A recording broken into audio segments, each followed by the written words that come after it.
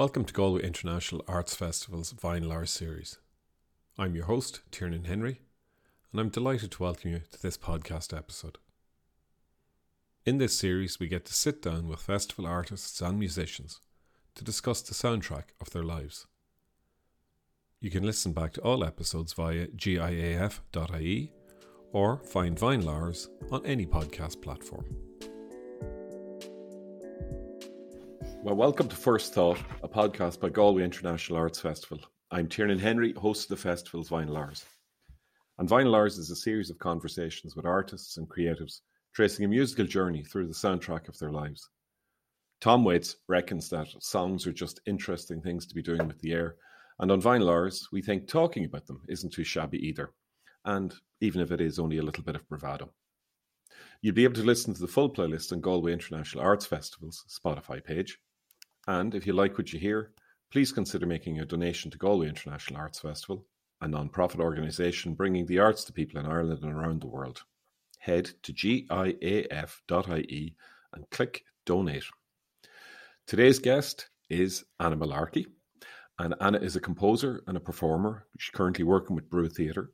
She's made music for documentaries and for theatre companies. She plays with My Fellow Sponges and Big Jelly, and she also performs under her own name. And she released her debut album last year, and it's a gorgeous collection of songs. So if you don't have it, please buy it immediately. But for today, we're here to talk about some of the songs, tunes, and music that moves her. So without further ado, enjoy Vinyl Hours with Anna Malarkey. Anna, thank you so much for doing this. Oh, it's lovely to be here. Thanks, Tiernan. Delighted. You're welcome. And yeah, so listen, it's a fascinating, distinctive list of songs that you've given us, and it's a real invitation into what makes up your musical headspace, I guess.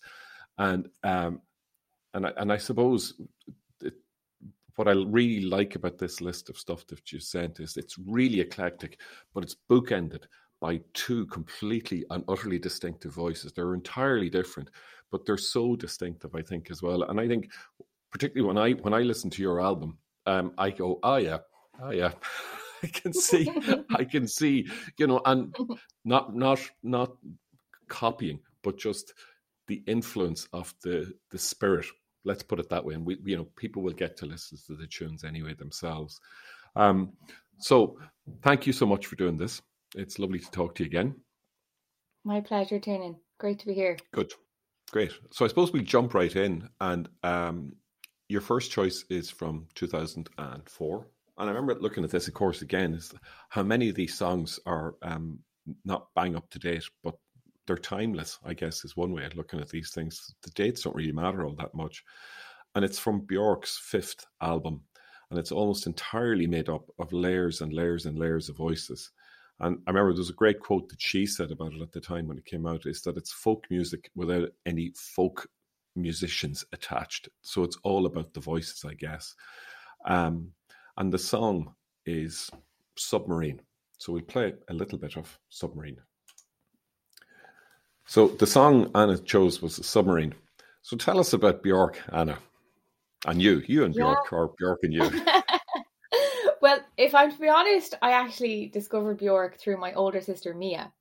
So Mia would have been listening to Björk, and I would have kind of heard outside the door, who's this that she's listening to? And that was when I was, I think I was fairly young, like preteen, and right. Yeah, I was just blown away by the sounds that Björk was making, and like never heard anything like it ever.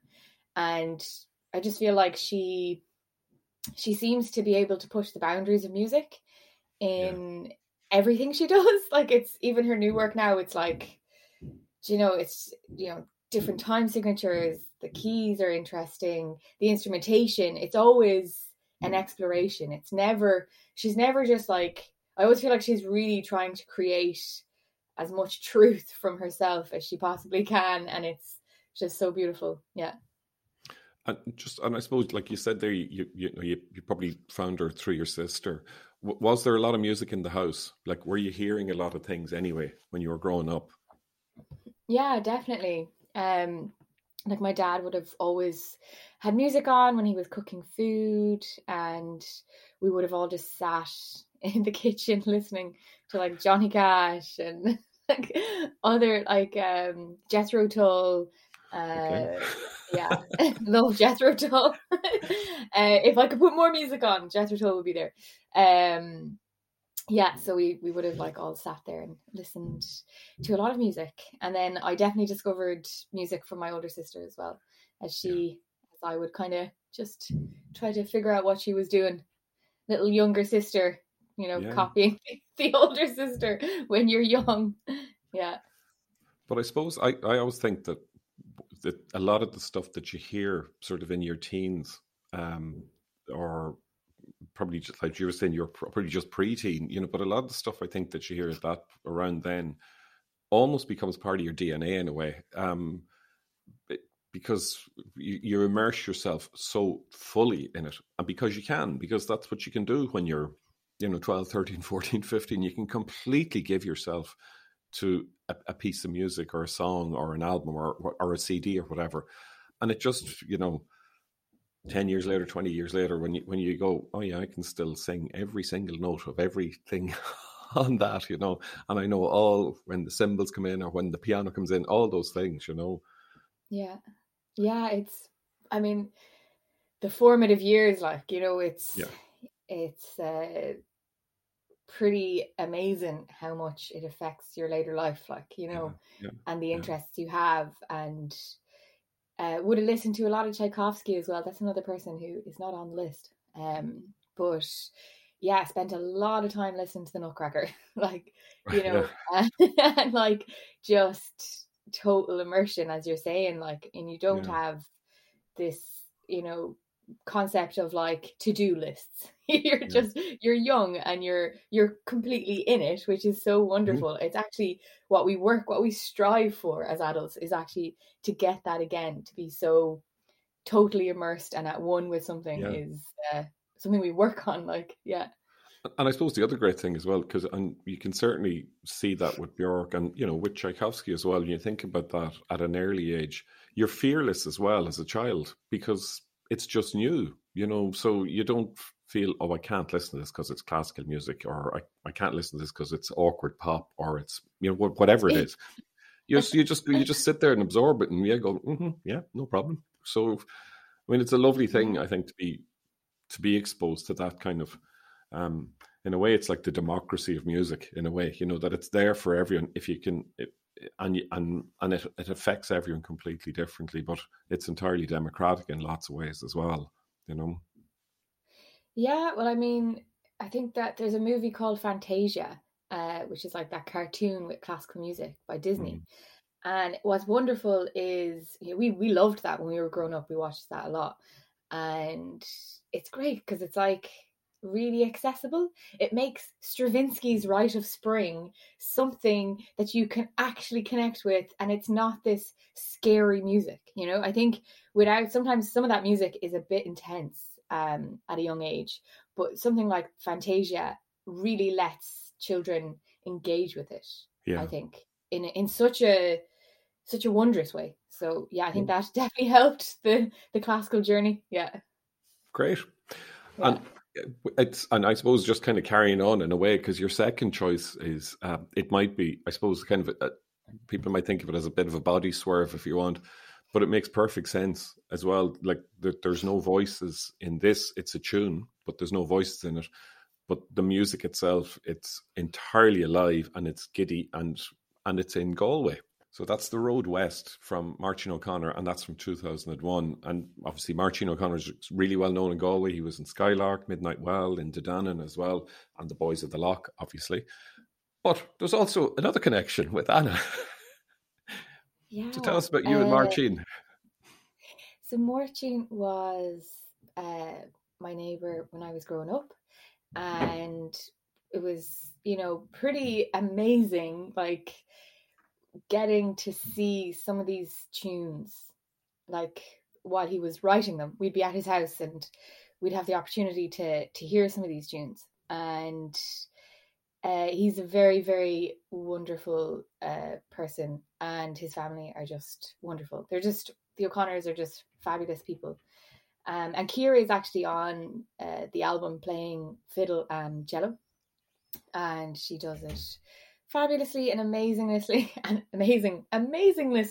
There's a new word. That's a terrible word, Anna. That's the title of the second album right there. Amazingly. Nestle as well. It's not just Leslie, it's like Nestle. So Ciara is on the album, and I'm just a big fan of the O'Connors. I just think they're amazing.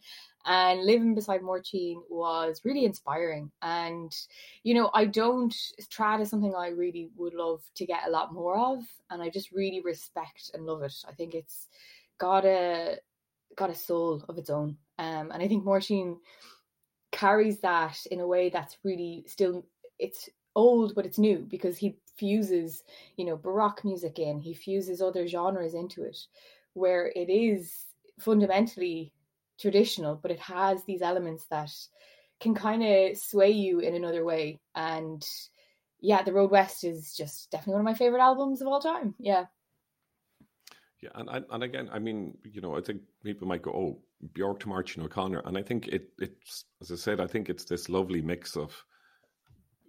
There's a huge amount of freeness in both of those tunes that you've picked, and a huge amount of space as well. And I guess then, just when you were growing up, then, you know, with kind of, you're listening to music in the house, and you're in and out of next door, and next door in and out of your place. What were you playing, or were you learning to play instruments at that stage? Yeah, I was actually learning to play the piano. Now, I didn't, at a young age, I didn't care for it. I was like, whatever, I just want to play outside. So my discipline in the instrument did not come until I was a young teenager. But I was lucky. I mean, it's great, you know, to have, even not, if you're not interested and you're young and you're just doing the half hour a week, it's still more than not doing it. So yeah, I'm grateful for it.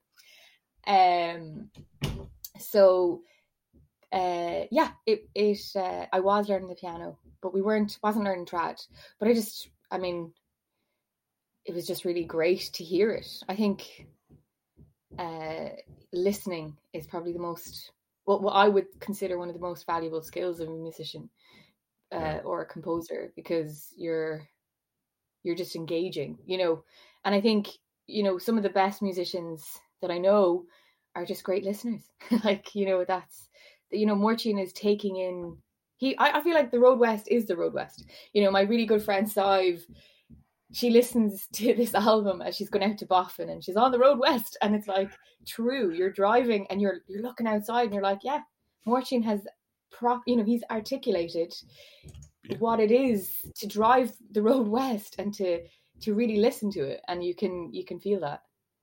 And I suppose that's exactly, like, you know, when people talk about aspects of classical music where, you know, like, say, even like something like the Nutcracker, you listen to music and you go, yes, that's exactly what it is.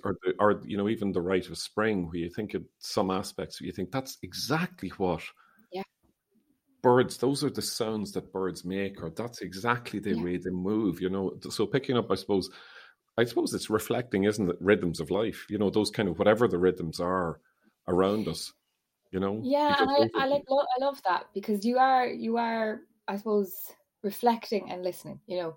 And I think Máirtín does this in spades in that album, where he reflects this sort of, I feel like there's like an autumnal vibe to this particular song. I can just see like the shades of autumn, and but they're actually, it's the burn, you know, it's like you're driving past and you can see these colors, or, you know, it's the rugged landscape of Connemara, like, yeah. Lovely. Okay, well, we go on, because otherwise I think this could go on for about 8 hours the way we're going. But if you were talking about kind of autumnal, I think the next one is definitely kind of late nights and summers, you know, are definitely warm weather. This is from 1998, and it's Nicolas Godin and Jean-Benoit Dunkel formed the band Air in 1995, and their debut album came out in 1998. And you've picked Talisman from the album, and there's a lovely balance here in Talisman of this kind of gorgeous melody that is woozy, and then there's this slightly off kilter keyboard, but it also kind of has a Bond villain kind of aspect to it as well. So Love a bit what of is it Bond. about Yeah. Air then? What is it about Air, and particularly this track that it attracted you, I guess, you know? I'll tell you what. I tell you what now. So when I was like, just bringing out the country in me. When I talk about Air, I remember listening to 0 7, and I think 0 7 was how I got onto Air. I love 0 7. Amazing music. There's so much amazing music.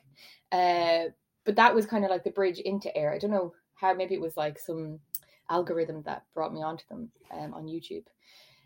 Pre Spotify. Yeah, they're just, I mean, the mixing, the blend, the instrumentation, the song structure, like I think it's definitely one of the best albums that I've ever listened to in my life. Yeah. And it's just so balanced. Like I think you said that, like it has this, it goes and it sways up and down, and it's the way they move and just the use of synthesizers in it. Like it's like a masterclass in synthesis. Like they know what they're doing. Like they understand synth. They understand how to blend them. Yeah. And I think I like about it as well, it's so unhurried.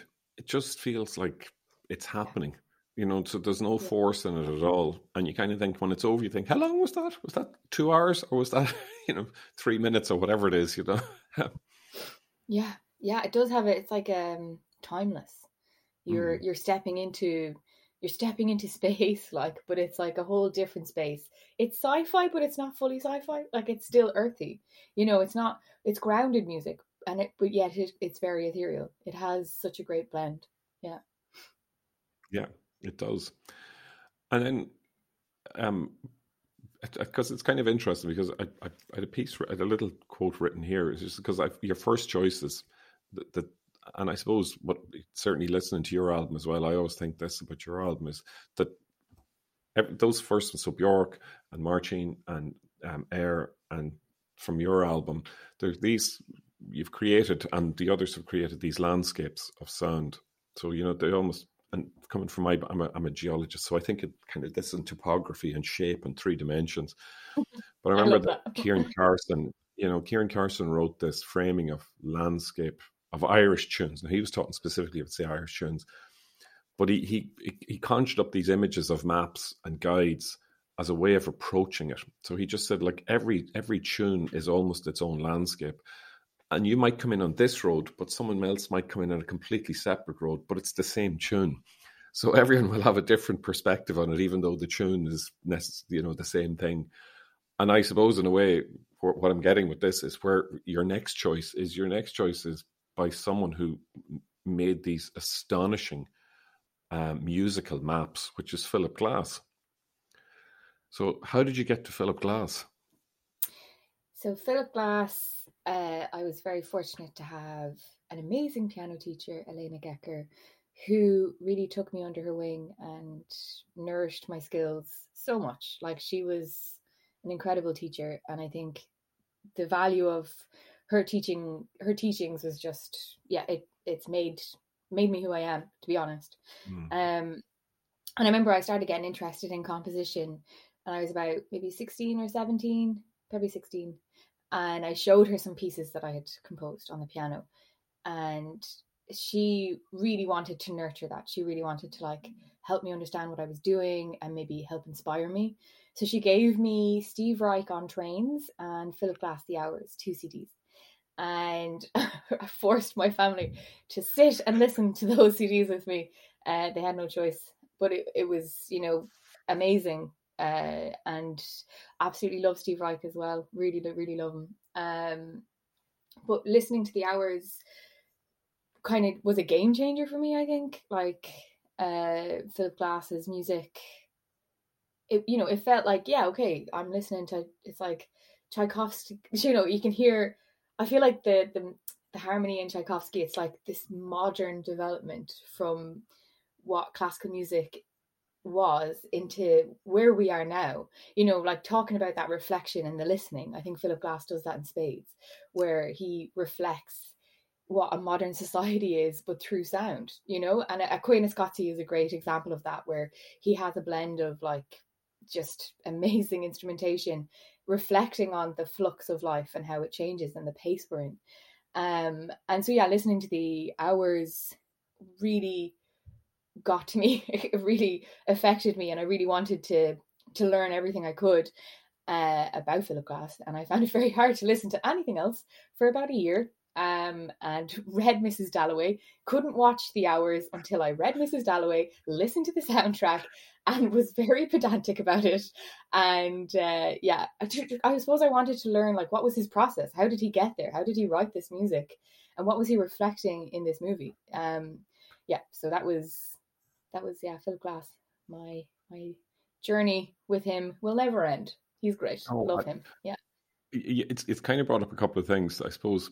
There's a concept in education theory called threshold concepts, and I struggled with this for a long time. And then you figure it out.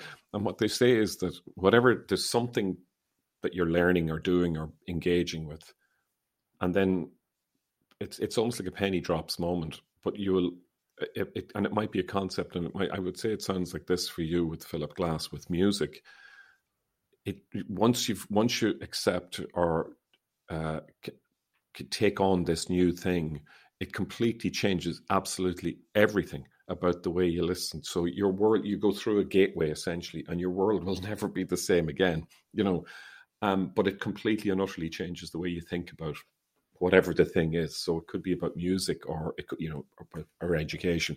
But I think I really like the idea, because I think sometimes you do hear it, I think, with music or with books or with films, I think, where you go and you go, right, this is entirely for me, and this makes perfect sense to me. And I think it opens new vistas and opens new ways of listening to things, probably, and thinking about things.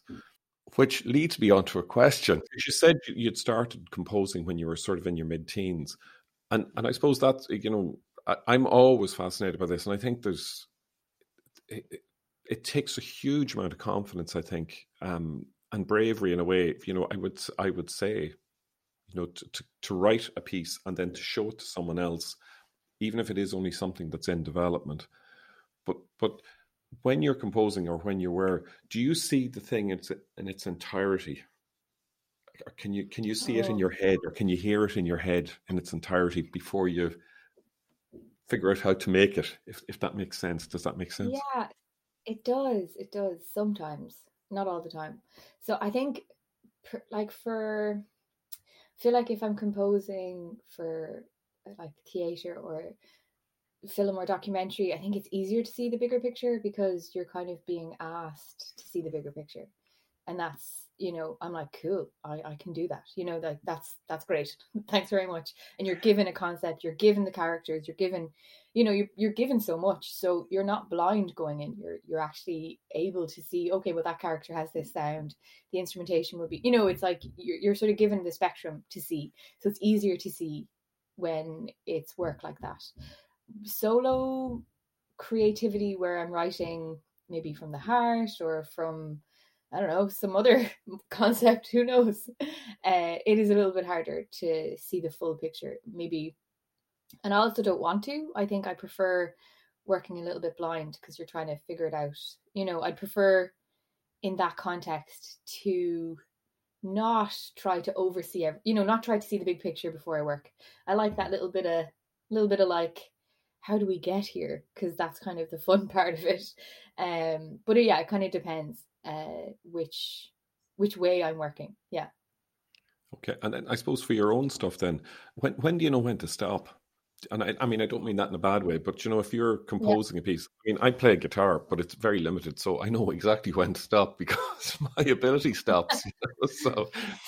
So that's my constraint. But if you're, say, composing for different instruments, or for different moods, just how does that work? I guess I'm just really curious to see how your process works. Yeah. I suppose, like, let's say, so I did work for a show called After Love, which was such a joy, and I got to compose for piano and harp, and they're short pieces, you know, they're each of them, I'd say nothing goes over 2 minutes because they're very kind of classical or neoclassical, and those pieces, it's very clear to me when to finish, you know, and it might be similar to trad. You might have an ABA structure, or, you know, little variations on that. So you have your intro, and that intro might be the end as well with a mild variation, and then you have your middle. You know, those pieces are very clear. It's very clear to me when to end. Um, the electronic stuff is who knows? You just kind of feel it out. Just like, is this the end? I don't know. Like, but at least with work for like documentaries or theatre, you're sort of told when to end, which is fantastic. I love that very much. So that helps a lot to kind of go, cool, that's actually it. That's all they need, because that's following what they already have done. So that's very clear. And then yeah, I think, like, I feel like the track Douse Them All, like, honestly, I would very happily keep going like with that. I'd actually love to make it really long and just, like, you know, keep going. But then, like, you know, for, let's say, yeah, for live, you know, you might improvise. So Yeah. the ending, I think it's all about feeling. Like, how do you feel right now? Like, that's the kind of question. You're like, do you want to end? Yes, okay, let's finish. So yeah. I mean, that makes perfect sense as well, because I know I've read a lot of stuff say about the way Bob Dylan works in studios, and he always just sort of says, well, whatever the album is, what you're listening to the album is what we caught that day or that moment. And he said that was a huge amount of what you're hearing is what I was feeling at that moment, not even just what I was playing, but what was going on in my head. And if I'd recorded that 2 days later, it might sound completely different because my head might have been in a completely different place, you know. So I suppose Yeah, you're, 100%. and I suppose you gain confidence as you gain skills, and you know you go through, as you say, you go through these processes of, you know, working in more formal structures where you're kind of said, well, you know, the piece needs to be X minutes long and it needs to reflect these things that are happening on screen or on stage. So I suppose it's becoming part. I suppose it's the skills of your practice, isn't it, or the skills of the art? Yeah, yeah, and definitely, suppose listening to yourself as well, like, as much as listening to what you're being told is, you know, there. I think there's always that balance as well of, like, are you happy with it? Because if it's not feeling authentic, like, I can't fully change that. Like, I can't go completely out of what I believe is authentic. Do you Yeah. know? Like, I wouldn't want to. I would always want it to be as close to what I think authentic is. So yeah, it's a conversation. Yeah. Yeah, I suppose, and I suppose it goes back to like what you're saying. It reflects. It's a reflection of your reflection as well. So, I suppose, and again, if I suppose you're going to play it live, you want to be comfortable playing it live instead of going, oh, I really don't like this. I don't think I got this Yeah. right, or you know, Yeah. you know. Yeah. Cool. Right. Well, we go on because your next track is I just love this because I knew nothing about it. I had to go and look it up when you told me. It it's Swedish siblings Karen and Olof Dreyer, I think it is, and the band or the group is The Knife, and they specialize in 80s influenced electronic music. And the track you've picked, which is great fun, is Heartbeats. So can you tell us about this? Your connection to Yeah. this?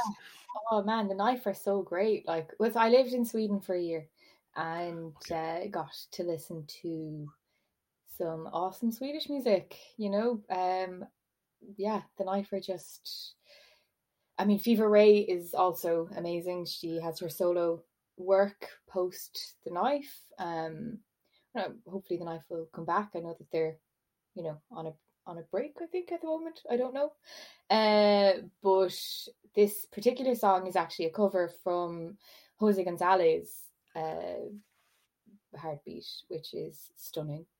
And I think it's just the way they make it.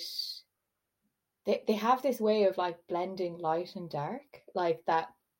The music actually has this kind of dark element to it, but it's really fun. And Yeah. then her singing is just catchy and interesting, and she has a really interesting voice that kind of really makes you listen to her. I feel like you kind of just want to stop what you're doing and listen because it's so good. Yeah. Yeah. And I think the light and dark's an interesting one because I think when you listen to stuff either from the 80s or that's very heavily influenced, say, by that kind of sound from the 80s, in a way, the music itself was quite almost binary. It was the electronics were, this was when stuff was just being developed and people were really just pushing and learning how to use it and learning to get all these sounds. So you got these really dramatic pop songs. And I think partially it was because people were just learning. They said, okay, what can this thing do when we plug it in and turn it on and start hitting it? What noises will it make? And I think there's such a joy, I think, about a lot of this music as well.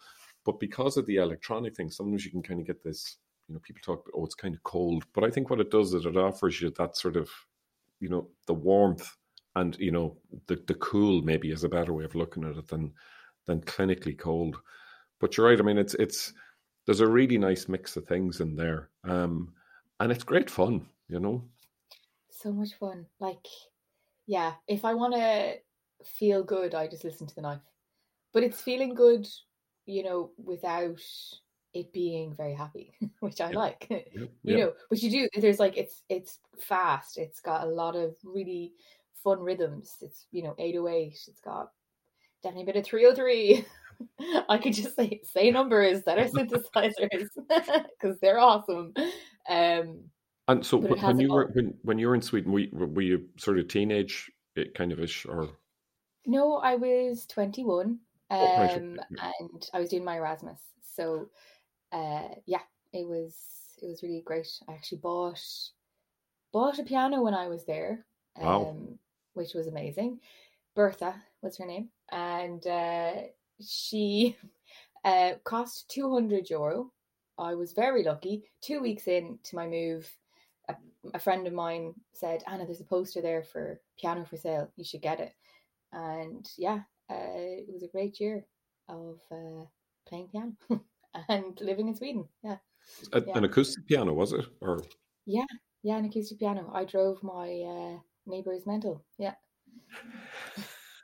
they didn't. They weren't very happy with me, but I persisted. oh, cool. And did the piano stay in Sweden or did the piano come back? No piano stayed in Sweden. I gave it to my friend. Yeah. But that's the kind of music tradition, isn't it? That you hand on instruments. Isn't that a really nice musical tradition that the instrument keeps going, but in through different hands, So, Yeah. Yeah. No, definitely. Yeah. oh, class. That's really good. Okay, that's a, a lovely story.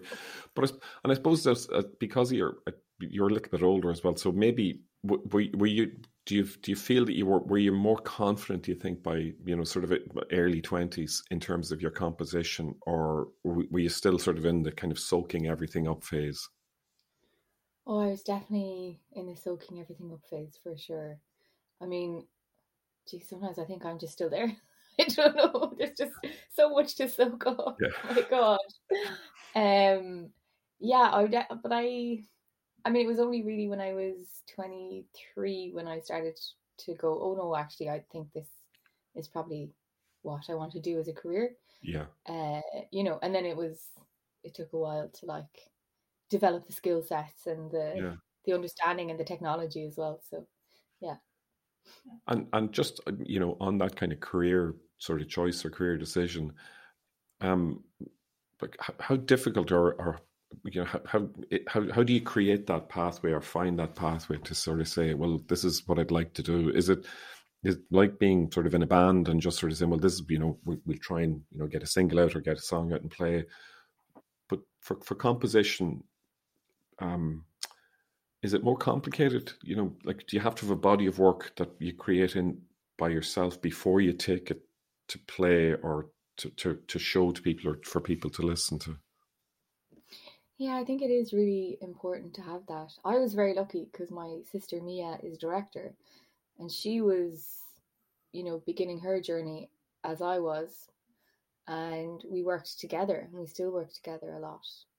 So I had opportunities early on to actually compose to visuals, which was great. And I think, it didn't matter about being paid or not. That's kind of not the relevance when you're beginning at all. You Yeah. kind of want to get your money elsewhere because you have to develop very specific skills that take a long time.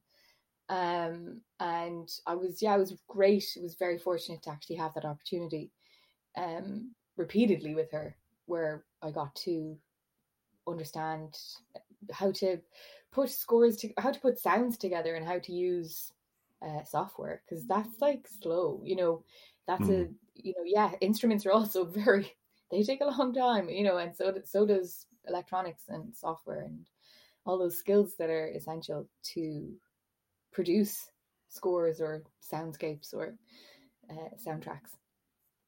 So And yeah, it's not working like, with sorry, no, and just like, when you said that, when you're a little bit younger and your piano teacher, you showed some of your stuff to the piano teacher and she really encouraged you. Were you getting sort of formal, sort of structured training or in composition or around composition, or was this stuff you're largely doing yourself?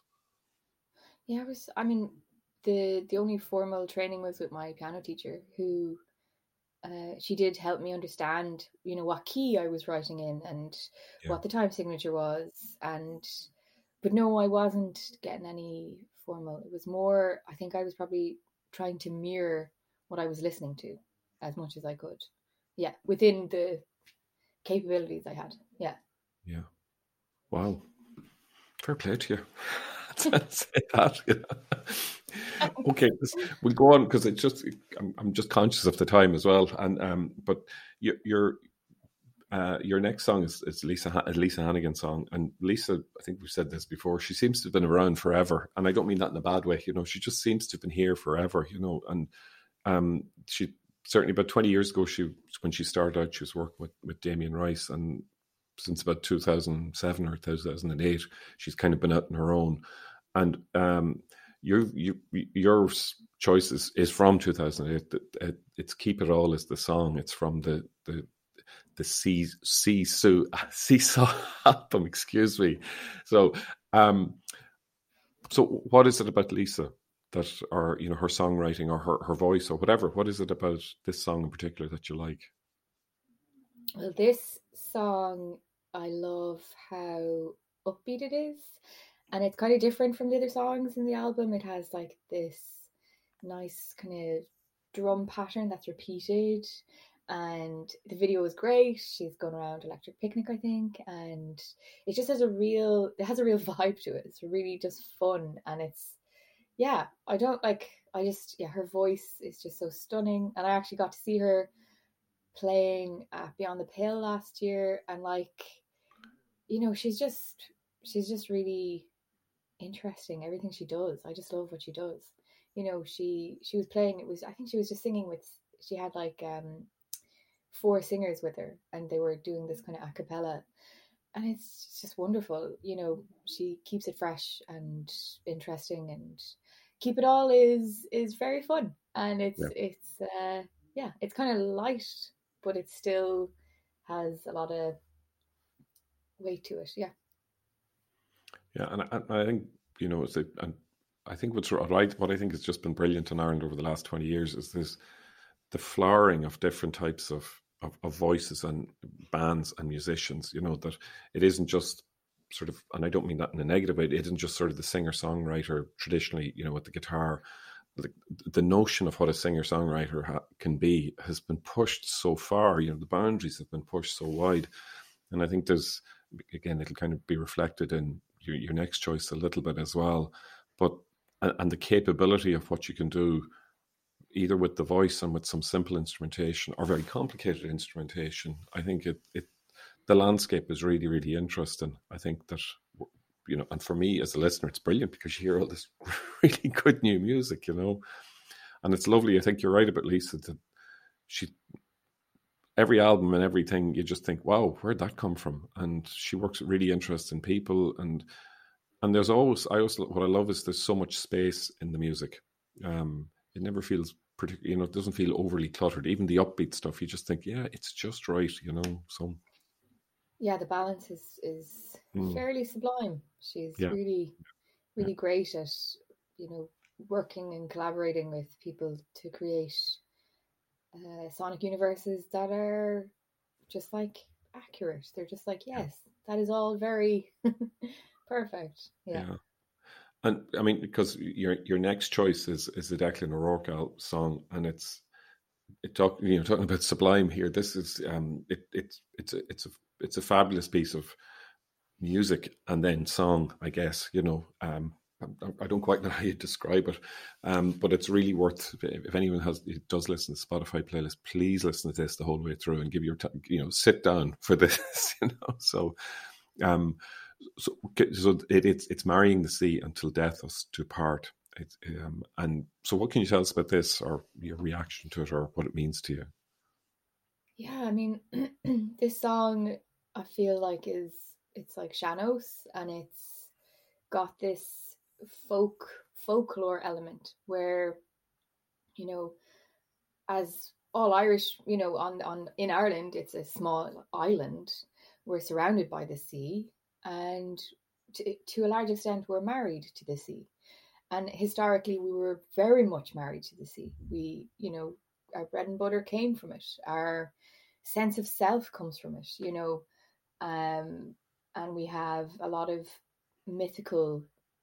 mythology around it. And I think this song pays homage to all of that. It says, yeah, I I would marry you, and I love you, and you are the bringer of life here, and it's got an emotionality to it that isn't overstated, and I think, but it's so evident. It's really a slow, beautiful homage to, I think, who we are.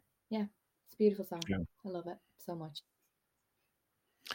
And what I it's just it's a fabulous thing that please give yourself time to listen to it, because I think we'll get on to your last choice, which is a great way to finish. And I think, as I said at the start, you've bookended your choice with two really distinctive personalities and really distinctive voices, and you've picked Johnny Cash. And it's I See a Darkness. It's from one of the American albums. I think American Two. I think it is. And I know obviously you were saying Johnny Cash was part of your growing up, but maybe you want to could you talk a little bit about that aspect of it, but also then maybe your reactions, obviously, because this is a much more recent Johnny Cash iteration. Yeah, I mean, there's so many beautiful Johnny Cash songs. It's actually kind of hard to pick which one to kind of put down. But yeah, I guess he's raw and he's honest, and I love that he's human. He's so human. He doesn't hide from it. He's not trying to be, I don't know, like he's not trying to be anyone, because he can't. He can only be himself, and I think that's what comes out. I think it's just like raw honesty about his experience of the world, but Yeah, done through the absolute beautiful talent of uh, songwriting and guitar playing, and his voice is so rich and dark. And he just we I was very lucky to grow up listening to Johnny Cash. I think I feel like he's almost like a Shankly. Like he's like this the teller of truths, like, yeah. yeah. And I think, again, certainly with these American albums, you just think he took all these songs, by Depeche Mode and Nick Cave and Will Oldham in this case, and just think he made them completely and utterly his own. And yet, and I know obviously this is him working with Rick Rubin, but to a large extent, it's really just him and the guitar with some instrumentation around it, but the focus really is just on the voice, isn't it? Yeah, I think it makes it actually easy to hear the words. I actually, when I listen to music, I find it very difficult to hear words. they just kind of, I can only hear melody. Words are very, I have to have them written in front of me. Otherwise I'm like, I don't know what this is about. Whereas with Johnny Cash, I can actually hear his words because it's right up there. There, yeah, you're just like, okay, thank you. Yeah. And how do you find writing words then? Like, how do you find, I mean, you're back in Windows. Do you write the words first or the music, or do you write the music first and then the words, or does it all, or does it just change?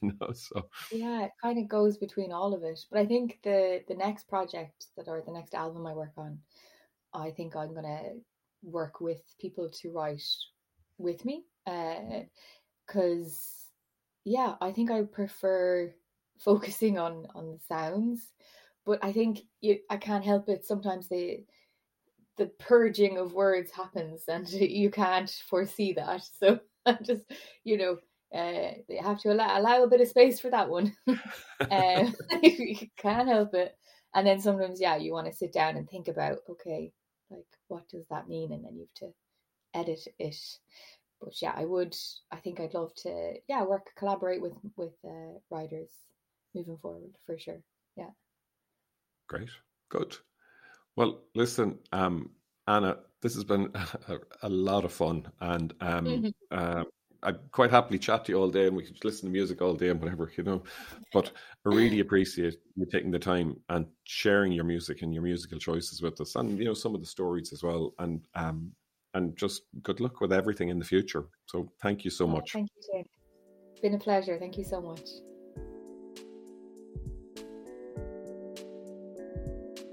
Thank you for joining us for this episode. For more episodes, visit giaf.ie or find Vine Lars on any podcast platform. Vine Lars is part of First Thought Talks, a series produced in association with University of Galway.